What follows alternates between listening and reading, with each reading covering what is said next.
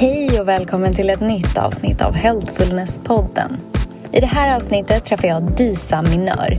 Disa är utbildad holistisk reproduktiv hälsocoach och vaginal steam facilitator.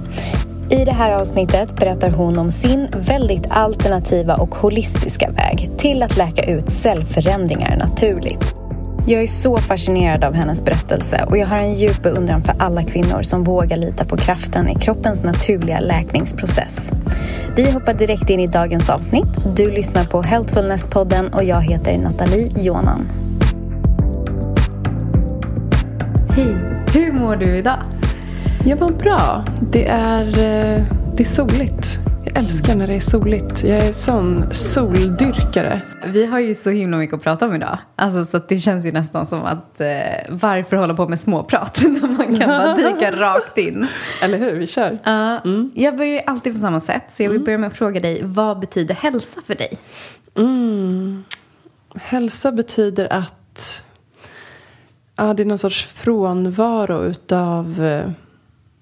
utav motstånd. Att det finns ett flöde. Och att det finns... att jag känner att jag får näring ifrån naturen och min omvärld. Så ja, att känna att jag kan röra mig fritt och må bra. Alltså det är så roligt för att jag har ju följt dig ett tag. Och liksom när jag ser dig så ser ju jag typ en så här urkvinna. Alltså typ en så här... ja men verkligen så här...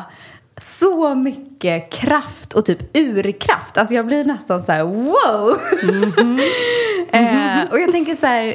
För jag gissar att även du, precis som de flesta, har haft en resa. Alltså när fick du kontakt med den här kraften och liksom klev in i den?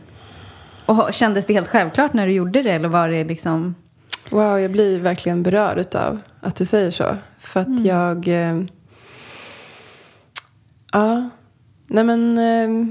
jag har alltid spenderat otroligt mycket tid i naturen. Och alltid känt mig väldigt stärkt av och i kontakt med Moder Jord. Eller vad vi vill kalla henne. Det som när oss, det som ger oss allt. Och... började tidigt med liksom, jag hade hästar och red och var mycket själv ute i skogen och var mycket själv med de här hästarna. Och det var ofta att jag var med om saker som jag tyckte var lite så här flummiga men typ magiska. Och jag vet inte riktigt vad det var, men jag hade väldigt starka upplevelser väldigt tidigt som barn. Och jag kommer ihåg att min mamma berättade för mig nu senare att hon bara, men jag tror att du var typ 4 eller 5 när du sa att mamma, jag är häxa. Jag kan trolla. Jag kan säga åt djur att göra saker. Och så började jag hålla på så här. Så den där kraften är liksom på ett sätt min och på ett sätt så är den liksom den kraften som naturen är. I en så här, en forsande liksom flod eller i bergens massivitet eller där känner jag att där är mina rötter, där är min själ.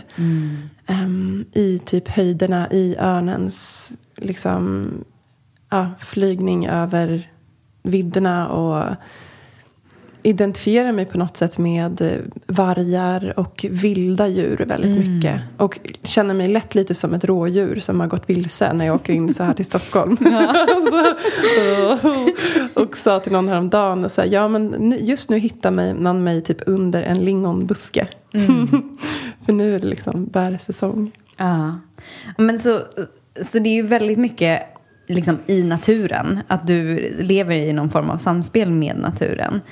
Och jag tänker så här, fanns det en tid där du levde helt annorlunda eller har det verkligen... Det har definitivt funnits en sån tid. Fast den har också delvis varit att jag har varit mycket i kontakt med naturen. Men jag reste väldigt mycket när jag var yngre och jag har haft en ganska tung bakgrund liksom med någon typ av beroendeproblematik. Som både liksom en sorts yogisk spirituell resa har hjälpt mig med, men också att gå i till exempel NA-grupper och sådär. Berätta lite mer om det för de som inte vet vad det är. Ja, men NA betyder anonyma, eller Narcotics Anonymous. Just det. Och det är vad är det? Det är en typ av tradition eller någonting där man möts och delar. Och man pratar om Gud, men inte på ett sätt som är religiöst, utan mer andligt. Så jag har liksom verkligen varit ute och rest och verkligen gjort väldigt mycket galna grejer. Verkligen varit på väg att dö flera gånger. Ja, varit med om väldigt mycket fina saker och väldigt mycket galna saker. Och det gjorde att jag någonstans till slut var så här, nej men nu måste jag bara åka hem till Sverige, typ klippa mig, skaffa ett jobb, börja plugga. Alltså så här, det här går inte. Jag kommer antingen dö liksom, eller så här, jag måste bara bryta det här nu. Och jag har så mycket häftiga historier. Jag tänkte så jag skulle kunna skriva en bok, men allting skulle bara vara så här adrenalinstint liksom. Så jag jobbar med menscykeln och jag inser nu varför jag inte hade så mycket ägglossning och mens då. För att jag typ reste, var själv, tog Transsibiriska järnvägen, bla bla bla. Men så jag har gjort verkligen en resa på så sätt. Liksom med att hitta någon sorts superextas i dans, meditation, andning, närvaro istället för att gå på syran. LSD typ. Eller någonting annat. Någon liksom sinnesförändrande substans. Så ja. Och där har också att börja jobba med, eller alltid jobbat med min egen hälsa, känns det som. För att jag alltid har haft hälsoutmaningar hela mitt liv. Så är liksom den här frågan om hälsa är väldigt spännande. För den har inte varit självklar för mig någonsin. Och därför är det också väldigt spännande att jobba med hälsa och hjälpa andra med deras hälsa. För att jag har verkligen förståelse för hur du har det är. gjort det själv. Ja, och är i det själv. Det där sökandet.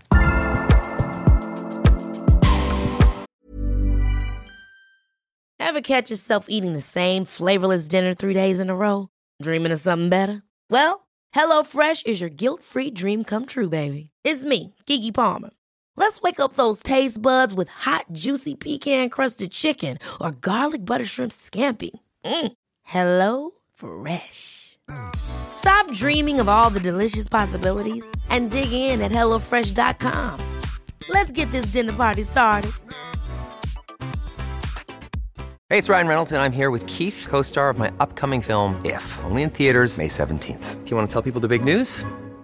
All right, I'll do it. Sign up now and you'll get unlimited for $15 a month and 6 months of Paramount Plus Essential Plan on us. MintMobile.com/switch. Upfront payment of $45 equivalent to $15 per month. Unlimited over 40 gigabytes per month. Face lower speeds. Videos at 480p. Active Mint customers by 531.24 get 6 months of Paramount Plus Essential Plan. Auto renews after 6 months. Offer ends May 31st, 2024. Separate Paramount Plus registration required. Terms and conditions apply if rated PG. Du beskriver ju dig själv och ditt jobb som holistisk reproduktiv hälsocoach, underlivshälsa och hormonell balans. Så himla fint. Och väldigt så här, känns som att allomfattande. Men med väldigt mycket fokus på liksom, det kvinnliga könet och reproduktiva organen. Liksom. Hur hamnade du där?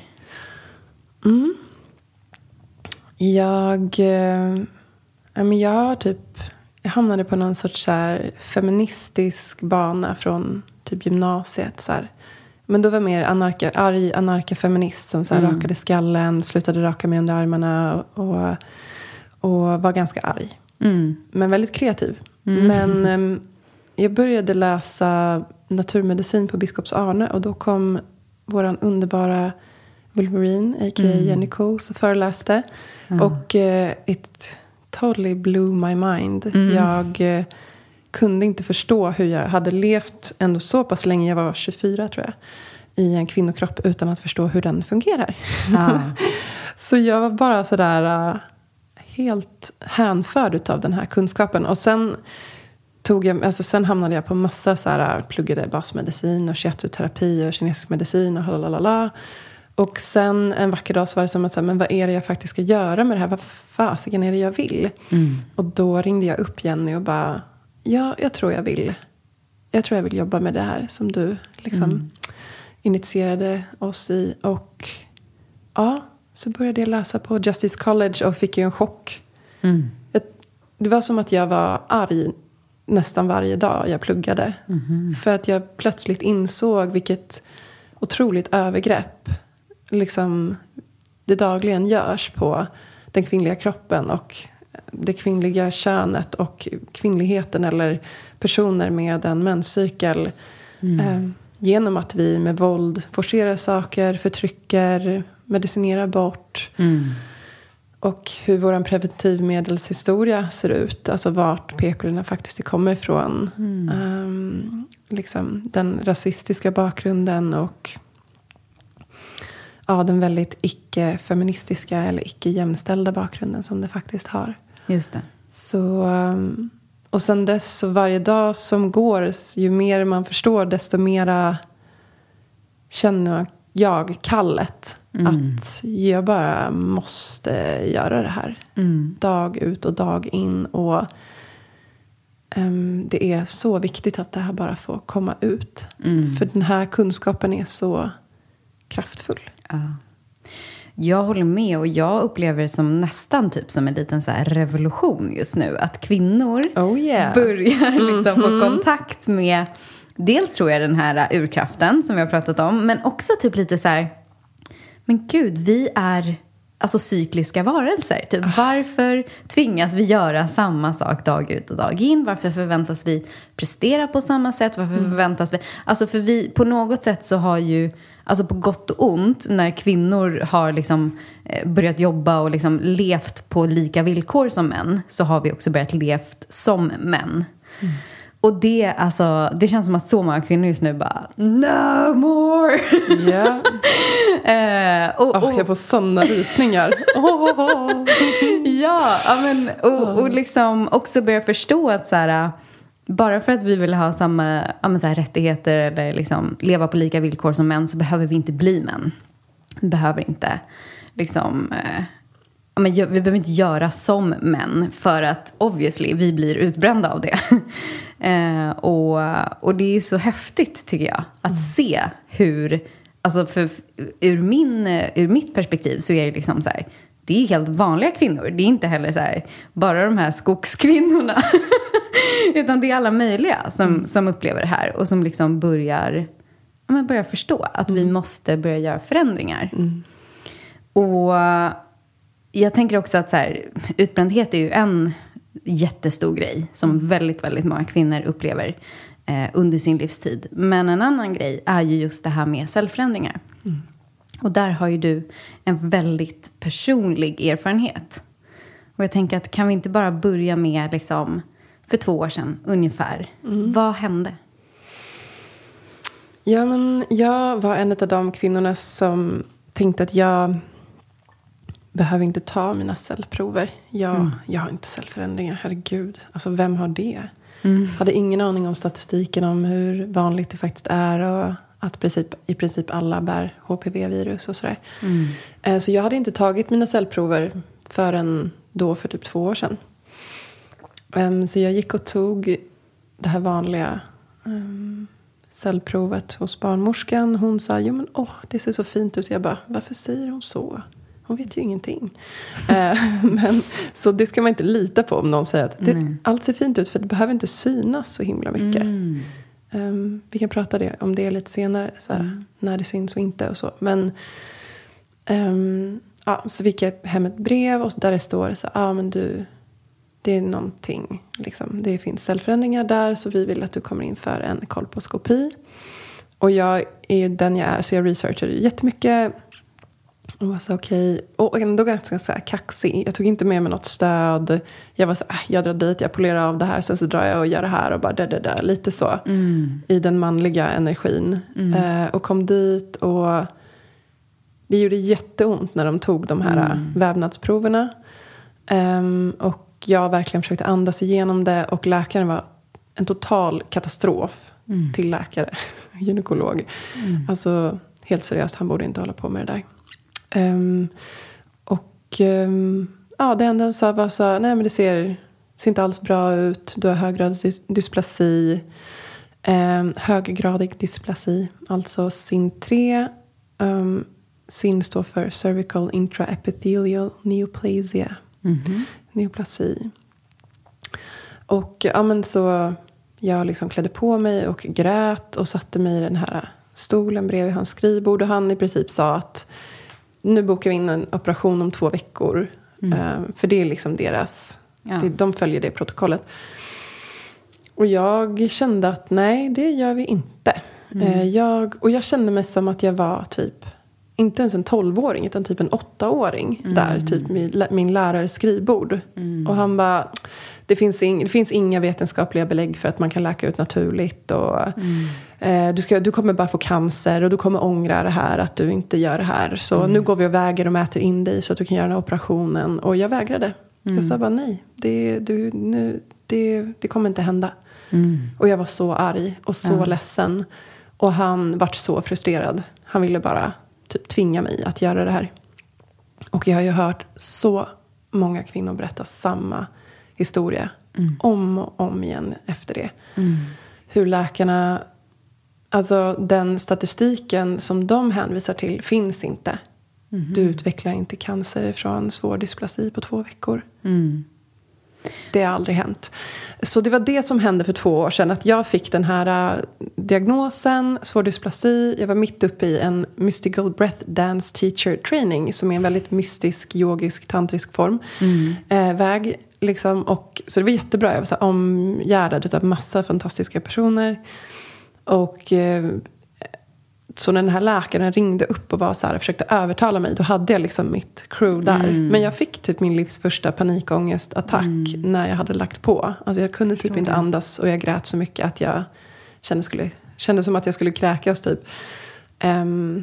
Men där och då var det som att jag bara, det här händer mig för att jag ska läka det här och jag ska få andra att förstå att de kan läka det. Och jag ska lära känna min cervix som att det vore mitt lillfinger. Hon ska bli liksom en av mina bästa vänner. Och jag är fortfarande på den resan. Ja, men alltså, och det är så många saker som slår mig när du berättar det här. Dels så får jag jättemycket flashbacks till när jag själv hade väldigt mycket problem med min hud. Jag fick någon så här okänd hudsjukdom. Och liksom just läkarnas bemötande, hur maktlös man kan känna sig. Och jag tänker också, precis som du sa nu, att så här, jag var verkligen omgiven av människor som gav mig den kraften som jag behövde och liksom, för att stå emot det här. Alltså tänk alla de som är med om det du var med om, men som typ inte har någon att vända sig till. Som bara grips av panik och rädsla och allt det som ett sånt här liksom, ändå besked innebär. Alltså det är helt ofattbart egentligen hur man bemöter patienter, kan jag tycka. Ja, alltså jag har ju tänkt så många gånger liksom i någon sorts affekt att gud, jag bara skulle vilja ringa upp honom och bara, vet du, jag läkte det här på 5 månader. In your face, man. Ja. Men okej, om vi går direkt in på det då. Ja, sorry, nu avslöjade jag liksom ingen cliffhanger. Nej, du bara så här, intro, punchline, slut. Nej, men alltså jag tror inte det är någon hemlighet att du läkte dina cellförändringar. Men jag tror att de som lyssnar är väldigt nyfikna på vad gjorde du? Hur gjorde du? Ja, och där skulle jag också bara vilja... Jag jobbar ju jättemycket med kvinnor hela tiden som säger så här, min cervixdysplasi eller min HPV eller min liksom, vad det nu än är. Och jag vill bara säga att det är inte din. Det är inte din, utan det är cellförändringar eller det är liksom obalanser eller det är bakteriell vaginos, men det är inte din bakteriell vaginos. För att när du gör den till din, då gör du den typ till dig och det är inte du, utan det är någonting som ska passera igenom dig. Vi ska lämna det. Så ja, det är någonting som jag bara, alltså så här, hur använder vi ord och hur kraftfulla är orden? Jätteviktigt. NLP. Nej, men det är superviktigt. Det är Så nu får du ställa frågan igen, för jag fastnade i det. Jag bara, vänta, det är inte mina cellförändringar. Jag har ju jobbat så mycket med det här. Gud vad bra. Nej, okej. Hur läkte du cellförändringarna? Bra, just det. Ja, och det är en väldigt mångfacetterad... Det finns ju väldigt mångfacetterat svar på det. Men om jag bara ska börja någonstans, så var det som att jag gjorde det absolut inte själv. Utan jag gjorde det med hjälp av min familj, min partner, hela det jag kallar för min tribe ute i Järna.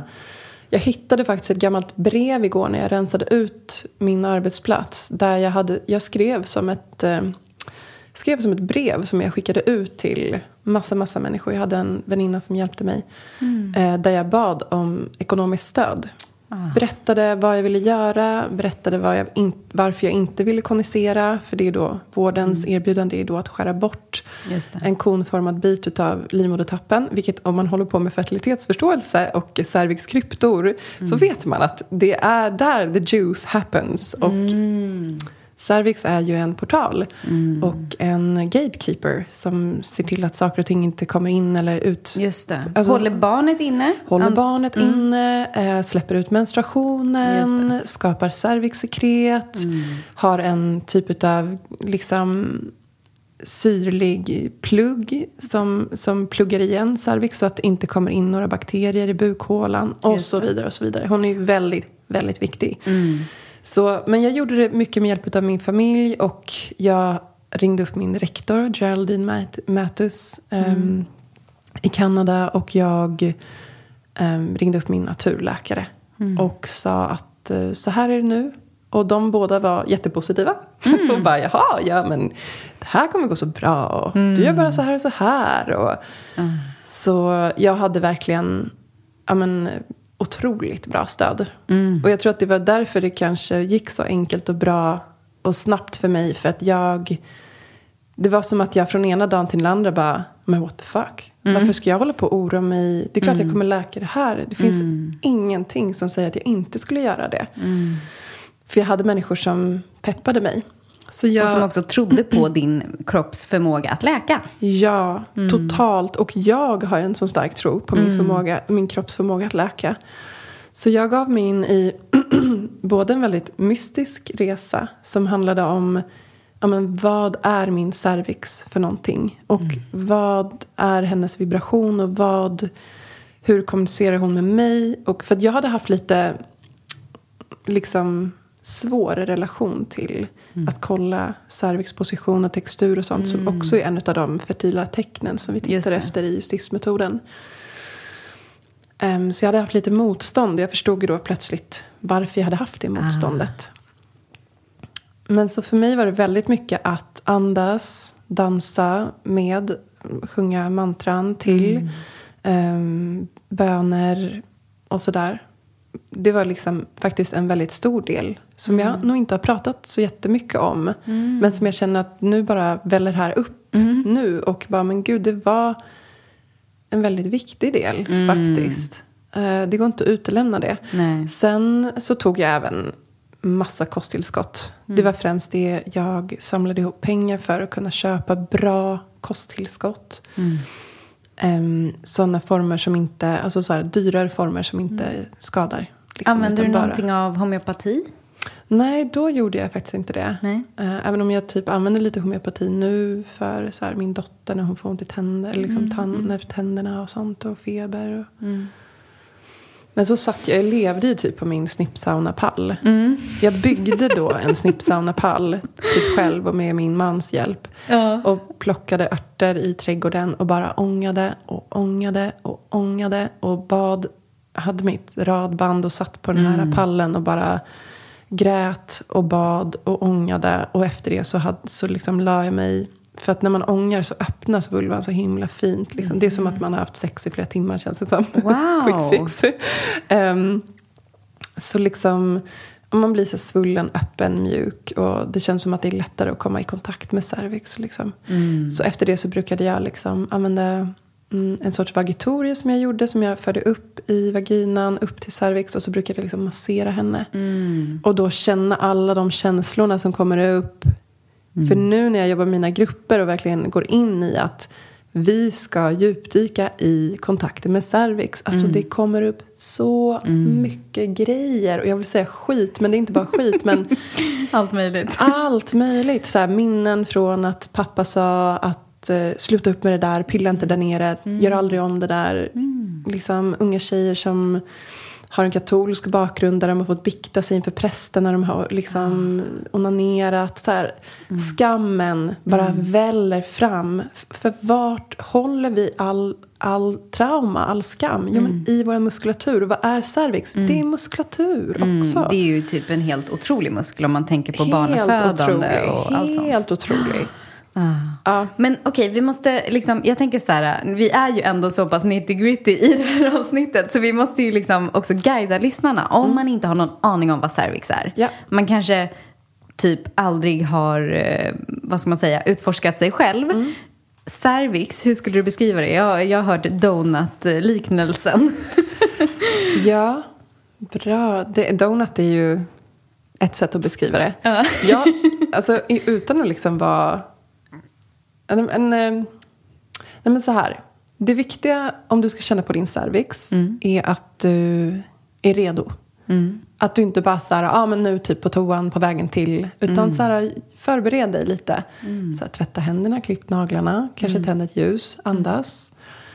Och min favoritposition i att känna på cervix är att sitta i squat-position. Men man kan också typ halvstå eller liksom huka sig lite i duschen eller sätta upp foten på toalettsitsen eller någonting.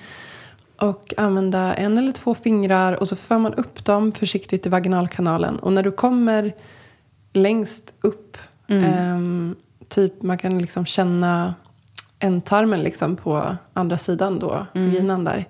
Så det är liksom i bakkant. Där är cervix och hon känns annorlunda än resten av vävnaden. Och hon förändrar ju också sin textur och position under cykeln. Beroende på vart du är hormonellt. Men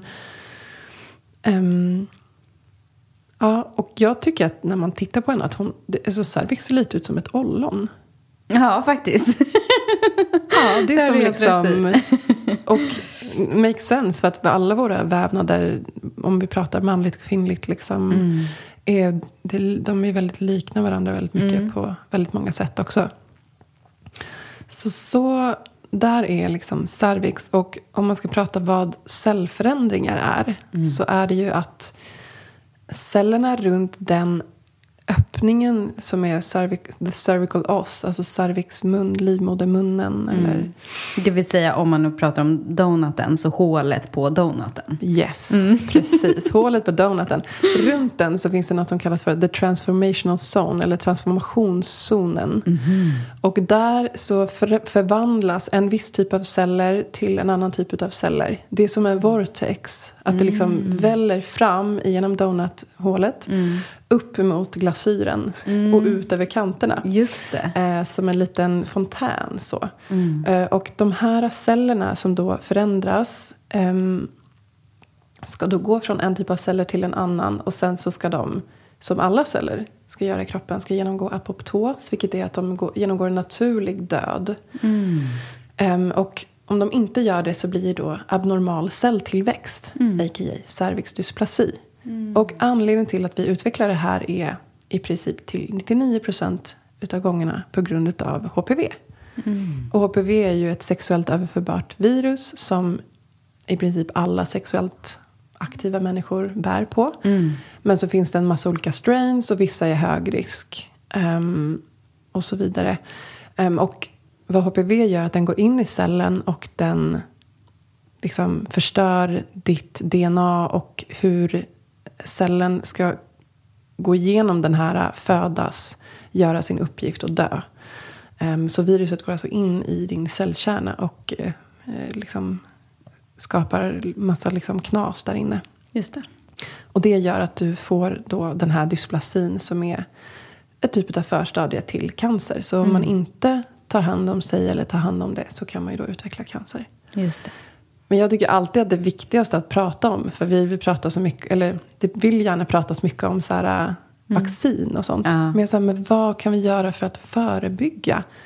Hur många utav er där ute, när ni fick era p-piller eller p-stavar eller hormonspiraler, var det även någon som sa att det här ökar risken för cellförändringar med x antal procent. Just det. Att vi faktiskt gör saker under vårt liv som förvärrar situationen eller förutsättningarna. Ja. Jag har aldrig hört om någon som har fått det berättat för sig. Nej, då ska vi ta p-piller och vaccin och få massa biverkningar utav båda. Istället för att bara, hur ska vi tänka på det här med... Ja, och sen tänker jag, alltså så här, det är kanske lite kontroversiellt nu i coronatider, men jag tror ju verkligen att så här, virus, alltså det finns så mycket virus, vi kommer alltid, alltså vaccin är inte en lösning på, utan så här, det är en naturlig del av livet. Och vi behöver hitta, alltså för mig så blir det väldigt uppenbart att så här, om det går att läka så betyder det ju också att så här, om vi får de här olika virusarna så är det ju vår uppgift att läka det. Och därför blir det ju väldigt intressant att sitta här med dig som faktiskt har gått igenom det. Och alltså för mig, du har ju beskrivit nu liksom vad förutsättningarna, din familj och din tribe liksom. Och sen att du använder dig väldigt mycket av den här snippsaunan. Och för dem som, jag tror att de flesta vet ungefär vad det är. Men för de som aldrig har hört begreppet, hur skulle du beskriva en snippsauna? Ja, alltså då måste jag först säga att man borde kolla in Wild Herbarista och snippsauna.com. Det är en vän, kollega och en underbar kvinna som jobbat med mycket att föra in tillbaka det här in i Sverige. För det här är uråldrigt. Just det. Det här är inte någonting som vi har hittat på nu. Liksom, utan det har kallats för hukbad i Sverige. Det har så många olika namn och man har hittat det i över typ 40 olika kulturer världen över.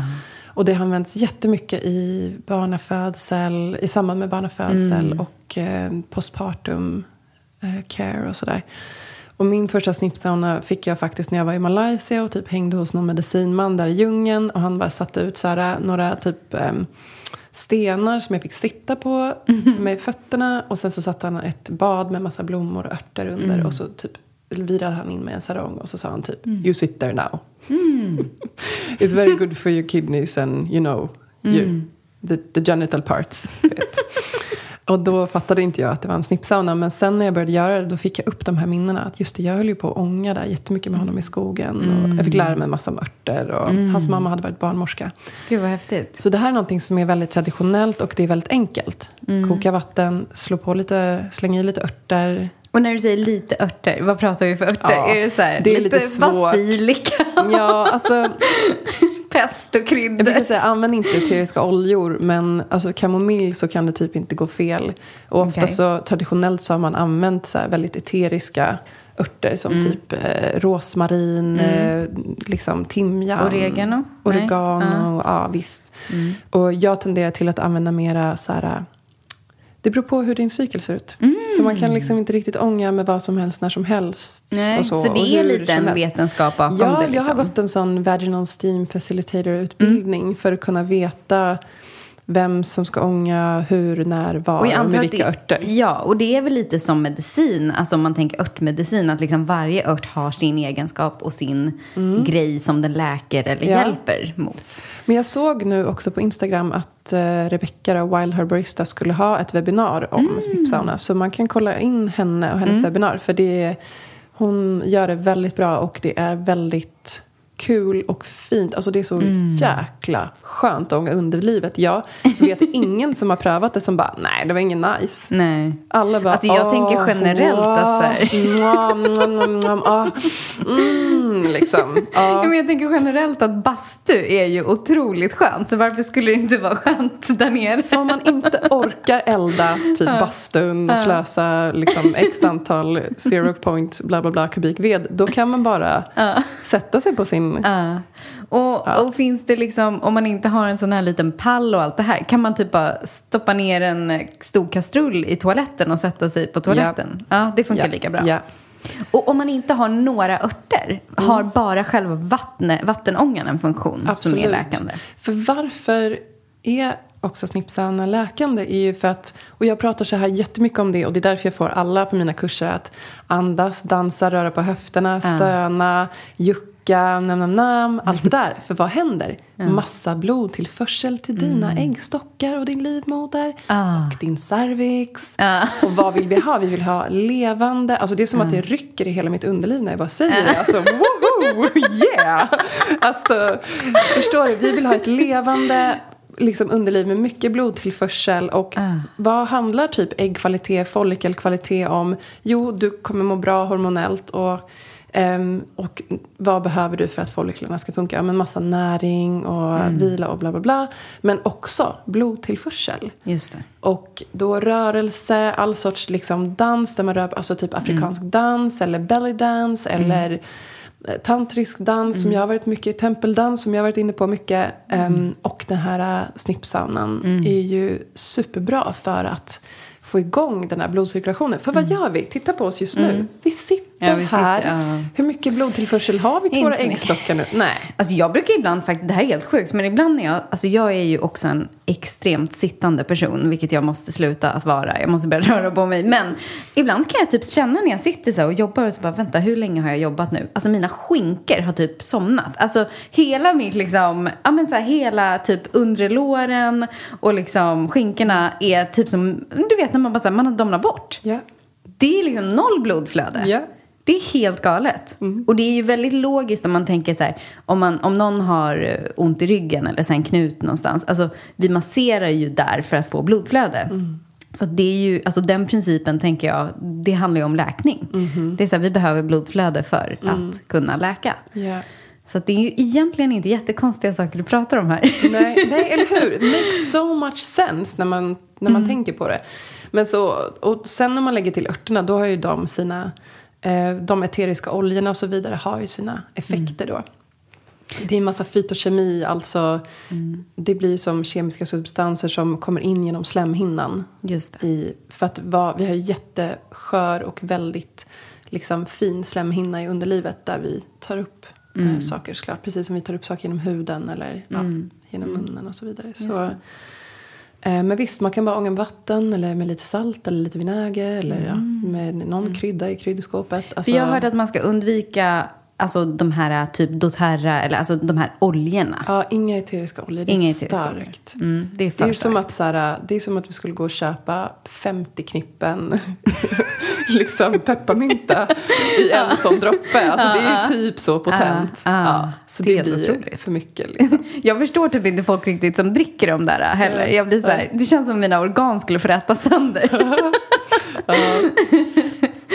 Men så snippsaunan var absolut en del liksom. Och jag tror att vad som hände var också att jag fick den tiden jag fick på pallen var liksom den tiden jag spenderade för att verkligen andas in i min cervix och fråga mig vad är det som sitter där som stör. För att om vi ska prata om liksom det energetiska så finns det också en kvinna som heter Cervical Wellness eller Denelna Rocky. Jag vet inte om du har talat om henne. Nej, däremot Cervical Wellness har jag följt i flera år. Jag älskar henne. Och hon är ju jättespännande för hon pratar jättemycket om boundaries. Att både att viruset har tagit sig in i din cell. Vilket är så här, varför släpper dina celler in virus? Big alert. Just det. Och varför har du släppt någon så näring på livet som har typ gett dig det här viruset eller liksom... Så att det som pratar om det verkligen hur en helt annan aspekt egentligen. Jättespännande aspekt som jag också vill ta in i det här samtalet. För det är också att vi måste börja fundera på hur säger vi nej och hur kärleksfull kan det vara att säga nej. Just det. Det är så viktigt. Men jag tänker också så här. För det håller jag verkligen med om att den aspekten tror jag, den känns både väldigt så här inte så PK och lite, alltså väldigt som att man kanske kan bli väldigt lättriggad av att ta in det. Eller liksom så här, jag föreställer mig om man sitter och lyssnar på det här, man kanske har cellförändringar och så liksom bara kommer vi här och slänger i facet bara, hallå, vem har du legat med? Varför har du gjort det? Eller förstår vad jag menar? Att det är liksom, det är ganska... det är vad vi kallar för en witch slap.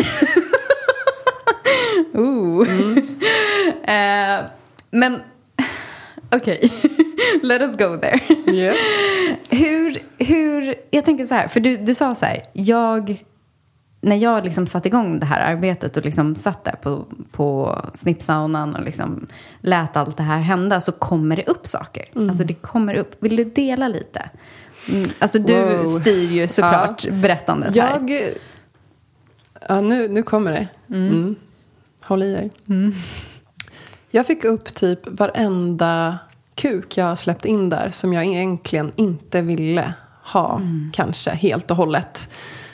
Fast jag kanske inte riktigt förstod det då. Varenda gång jag typ inte var redo för sex, men hade sex ändå. Jag har varit med om våldtäktsförsök. Men typ klarat mig undan utan penetration. Alltså slagits lite för lite mitt liv eller mitt sköte. Liksom. Och så det är väldigt mycket som kom upp för mig i den kontakten. Och väldigt mycket så här... Alltså så ofta jag har haft sex när jag inte är redo. Alltså när min kropp och min cervix och min yoni bara egentligen inte alls var redo. Nej. Men den personen jag var med tyckte att nu ska vi göra det här. Och jag tyckte väl att ja, men det är så man gör. Så det handlar ju supermycket om, jag vet inte om jag ska kalla det typ övergrepp, men det blir ett övergrepp på sig själv om inte annat. Precis, och där är så här, men vem ligger skulden hos? Och det här handlar inte om skuld. Nej. Det här är inte ditt fel, det är inte du som har gjort något fel. Och den här witch-slappen, det är mer som en klapp på kinden att, vet ni, nu behöver vi börja respektera oss själva och våra underliv och låta dem liksom föra lite mer talan när det kommer till vad vi gör tillsammans med våra älskare och respect her. Alltså, och respektera dig själv och dina gränser och vad du vill ha och vad du inte vill ha. Det kom upp så mycket helig vrede. Alltså så mycket ilska över alla övergrepp som sker. Alltså jag kände att när jag gjorde det där arbetet med att läka, så var det som att jag gjorde det för alla. För alla kvinnor eller personer med menscykel och liksom livmoder på den här jorden som någonsin har blivit utsatta för övergrepp eller haft sex mot sin vilja eller allt det kom upp liksom. Så det låter ju som att det var inte bara en läkning som skedde på ett fysiskt plan, utan också väldigt mycket emotionell och liksom processande kring det. Otroligt mycket. Och sen efter 2 månader när jag hade gått all in med min läkning och bara kört kosttillskott och kost och fasta, och jag tycker inte man ska fasta för mycket, men lätta fastor och liksom dygnsfastor på buljong och sådär. Men då blev jag gravid. Och jag och min partner hade försökt bli gravida i 1 år. Wow. Och jag kommer också så småningom göra en kurs om det här med infertilitet och bla bla bla. Men hade vi försökt under i tidigare 3 åren, då tror inte jag att vi hade blivit gravida heller. Så det hade kunnat vara att vi hade försökt 4 år. Men vi hade bara försökt 1 år och jag var så här, det är något som är fel. Och där har du det. En svår dysplasi kommer inte att göra det enklare för dig att bli gravid. För du har jättesnubbiga, limmiga, konstiga sekret och du har en infektion som är pågående. Så efter 2 månader med den här totalboosten så blev vi gravida, och 5 månader, jag sa fel förut, jag läkte inte på 5 månader, men jag var i 5:e månaden av min graviditet när vi gick in och gjorde en kolposkopi igen på Karolinska. Just det. Med en underbar överläkare. Jag ska inte säga något namn, men hon var fan bäst. Hon lät mig göra allt. Jag vill fota, jag vill göra det här, jag vill ha min man med som vittne. Vi ska göra så här och bla bla bla. Jag vill föra in spekulum själv. Hon bara, vi ska göra allt det du vill. Vi ska bara möta dig i allt. Jag bara, I love you. Och då var hon så här, men hade du verkligen, stod det sin 3? Hon gick tillbaka och kollade på datorn och bara, men gud vad konstigt. Så jag hörde hon prata med sig själv liksom. Och sen sa hon, jag ser ingenting här. Nej. Vi får se vad vävnadsproverna säger, men jag ser ingen dysplasi. Wow. Och så kom det tillbaka, inget HPV, ingen dysplasi. Och det är alltså 7 månader efter jag hade fått den här SIN3. Och då vet vi inte om det var utläkt tidigare, men det var i alla fall 5:e månaden i min graviditet. Innan det hade jag bara sagt åt dem att, vet ni, hör inte av er. Jag ringer er när jag är redo. Ja, man får inte heller glömma att sjukvården är ju liksom en service. Det är inte en skyldighet eller en... Nej, den är till för oss. Och där handlar det jättemycket om Att vi behöver typ kräva det som vi typ förtjänar. Eller alltså samtycke. Kräva och få det på det sättet vi vill. Liksom. Ja, samtycke. Så jävla viktigt för att du inte ska känna dig invaderad eller utnyttjad eller inte sedd eller lyssnad på. Okej, men om vi ska liksom... Alltså för jag menar, bara det här med att du blev gravid är ju helt otroligt. Och jag tänker mig att redan när du fick det här beskedet om liksom cellförändringen och allting, det måste ju ha... Alltså jag bara föreställer mig hur mycket känslor och hur mycket liksom vad man hamnar i för tillstånd. Och att sen sätta igång den resan, vara inne i det i 2 månader och sen så bara, vänta, jag är gravid. Det är ju en helt annan resa, också kring liksom cervix och det är fortfarande samma område. Gud, ja. Hur var det? Nej, men alltså jag tror att graviditeten var det som gjorde att jag läkte mest. För att vad har man väldigt, väldigt, väldigt mycket av under en graviditet? Jo, progesteron. Och vad är progesteron skitbra på? Jo, men celldöd. Att typ rensa ut allt det där som inte ska vara där, typ. Wow. Så man kan säga att de östrogen och båda de är underbara och de jobbar helt i samklang med varandra och är helt beroende av varandra och bla bla bla. Men om man säger vad östrogen är jättebra på är att liksom prolifiering, alltså att bygga på, att bygga till, att skapa livmoderslemhinna, tillväxt. Medans progesteron är mera förfining och se till att okej, men nu städar vi upp här lite grann. Så min teori, och jag har också letat studier på det här och jag har inte hittat någonting som liksom bevisar eller stödjer min tes, men min uppfattning var verkligen att det var graviditeten som gjorde det. Och jag har ju sett många göra samma resa efter det. Börja behandla sina cellförändringar, inte med tanke på att de vill så gärna bli gravida, men så börjar man jobba med det området och snippsaunan och läkning och så bara oj. Så det är flera som blivit gravida och de har också läkt ut så här rekordfort. Så jag vet inte om det är ett sammanträffande. Jag kan inte säga. Nej. För att jag har inte någon forskning som backar. Jag har bara min egna empiriska forskning. Men du i dig känner att liksom graviditeten absolut. I sig hade en läkande effekt? Ja, verkligen. På alla plan. Och det var så mycket annat i mig som läktes. Den här längtan efter att få barn. Jag blev liksom, ni som har varit gravida eller ni vet ju, man blir lite så här mera mjuk och mysig. Liksom, och mådde så bra hormonellt också. Bara så här, Gud vad fint.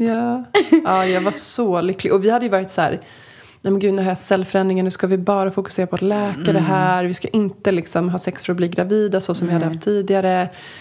Och så hade jag ägglossningen från himlen och det bara rann äggvit sekret ur mig. Jag var ute i skogen, jag höll i en vildmarkskurs och jag sov mellan mina 2 manliga kollegor som båda är så här, yxan i bältet, muskulösa vildmän. Så jag bara typ dreglade och var våt hela tiden.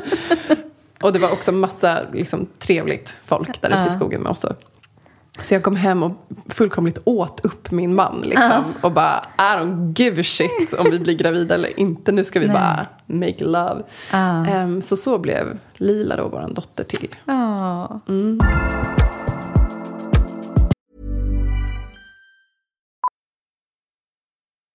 Millions of people have lost weight with personalized plans from Noom. Like Evan, who can't stand salads and still lost 50 pounds. Salads generally for most people are the easy button, right? For me, that wasn't an option. I never really was a salad guy. That's just not who I am. But Noom worked for me. Get your personalized plan today at Noom.com. Real Noom user compensated to provide their story. In 4 weeks, the typical Noom user can expect to lose 1 to 2 pounds per week. Individual results may vary. Ever catch yourself eating the same flavorless dinner 3 days in a row? Dreaming of something better? Well, HelloFresh is your guilt-free dream come true, baby. It's me, Keke Palmer. Let's wake up those taste buds with hot, juicy pecan-crusted chicken or garlic butter shrimp scampi. Hello Fresh. Stop dreaming of all the delicious possibilities and dig in at HelloFresh.com. Let's get this dinner party started.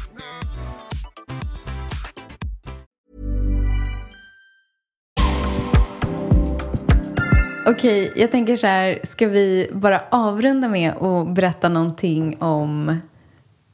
Jag tänker så här, för det var ditt första barn, eller hur? Hur var det att efter all den här liksom, läkningen och processandet och alltså att föda ett barn ur den här portalen som du har liksom ägnat flera månader åt att läka? Det är helt galet nu när jag tänker tillbaks på det, så bara vilket år det var. Alltså vilket år. Wow. Nej men det var, jag födde henne hemma i min hjärta som queen. Alltså jag älskade den födseln och den var så magisk. Och den var så på mina villkor. Och det var verkligen på något sätt slutspurten, känns det som. Så det var så vackert och så smärtsamt, såklart som det är att föda. Och ja, nej, men det var verkligen en läkning i sig att få göra det där, och också någon sorts empowerment att så här, bestämma sig för att föda hemma, trots att alla inom vården bad mig att ändra mig. Varenda gång jag gick till barnmorskan så avrådde mig, och jag sa att men jag kommer inte ändra mig. Jag kommer att föda hemma, för att det är det jag tror på. Det är där jag vill bara vara i lugn, låt mig vara. Känna mig som en kattmamma som liksom så här, jag gjorde det helt mörkt. Hade den här poolen, lite madrasser, en pilatesboll och bara just leave me alone. Låt mig göra det min kropp är gjord för att göra. Ja, det var så skönt. Så jag är så tacksam för att jag fick göra den födseln och att det gick så bra. Och ja, hon föddes liksom mot... Min yoni var liksom riktad mot altaret. Det här var inte planerat. Jag hade tänkt att föda i poolen, men utan någon anledning så tog jag mig ur och kissade. Och sen så hamnade jag på alla fyra på min madrass och födde henne med liksom ändan mot mitt altare. Och det tyckte våran doula som är yogini, och hon tyckte det var så underbart liksom. Att där stod typ Kali och Shiva och bara tittade liksom. Ja. Så ja. Vilken grej. Ja, eller hur? Ja, fina minnen.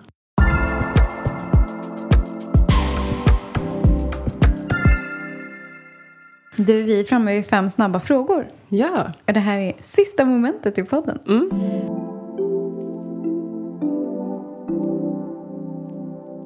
Vad är det mest ohälsosamma du har gjort under den senaste månaden, men som du ändå har njutit av eller tyckt om att göra?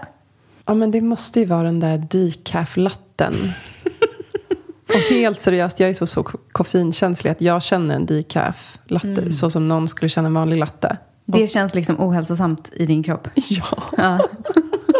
Okay. Jag blir lite så uttorkad. Jag känner det liksom att det påverkar min cykel. Och alltså kaffe tar ju alltid massa mineraler ur din kropp. Liksom, magnesium och sånt där som är superviktigt. Så, men jag är inte så ohälsosam av mig. Jag kanske har typ cyklat lite för hårt och gymmat lite för hårt. För att jag gillar att lyssna på så aggressiv kvinno-hiphop. Och bara pusha det tills musklerna bara... Så ja, hälsosamt fast inte liksom. Ja, jag fattar. Det tippar över. Ja.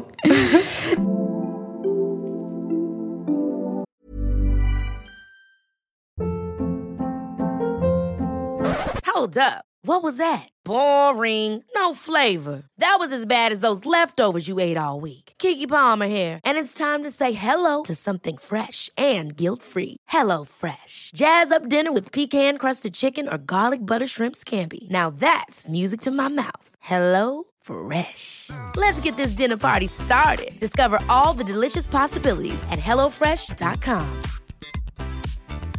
Hey, it's Paige DeSorbo from Giggly Squad. High quality fashion without the price tag. Say hello to Quince. I'm snagging high-end essentials like cozy cashmere sweaters, sleek leather jackets, fine jewelry, and so much more. With Quince being 50 to 80% less than similar brands. And they partner with factories that prioritize safe, ethical, and responsible manufacturing. I love that. Luxury quality within reach. Go to quince.com/style to get free shipping and 365-day returns on your next order. Quince.com/style.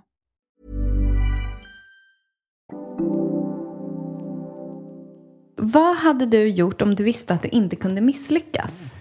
Alltså typ Disa for president, kanske? Gud, vilket bra svar. Ja. Om du fick hosta en middag med 5 gäster, levande eller döda, vilka hade du bjudit? Okej. Maria Gimbutas. Hon som har typ grävt fram all den här matriarkala historien ifrån Europa. Alltså att vi var gudinnedyrkare och inte typ alla var inte krigiska. Sångaren i Queen. Alltså vad heter han? Jag vet precis vem du menar. Ja, alltså I love him. Han var typ queer innan alla andra var det. När ingen annan var queer. Ja. Vad irriterande. Alla sitter där ute nu. Ja, alla sitter ju bara. Men han är nummer 2, du kommer att komma på det. Alltså Dalai Lama. Hade ju varit fint att få hänga med. Sweetheart. Jag älskar vår kulturminister Amanda Lind. Hon är en vän till mig också, så jag får ju träffa henne ibland. Men jag tycker hon är fett cool, så henne skulle jag också vilja med. Okej, då har jag en kvar.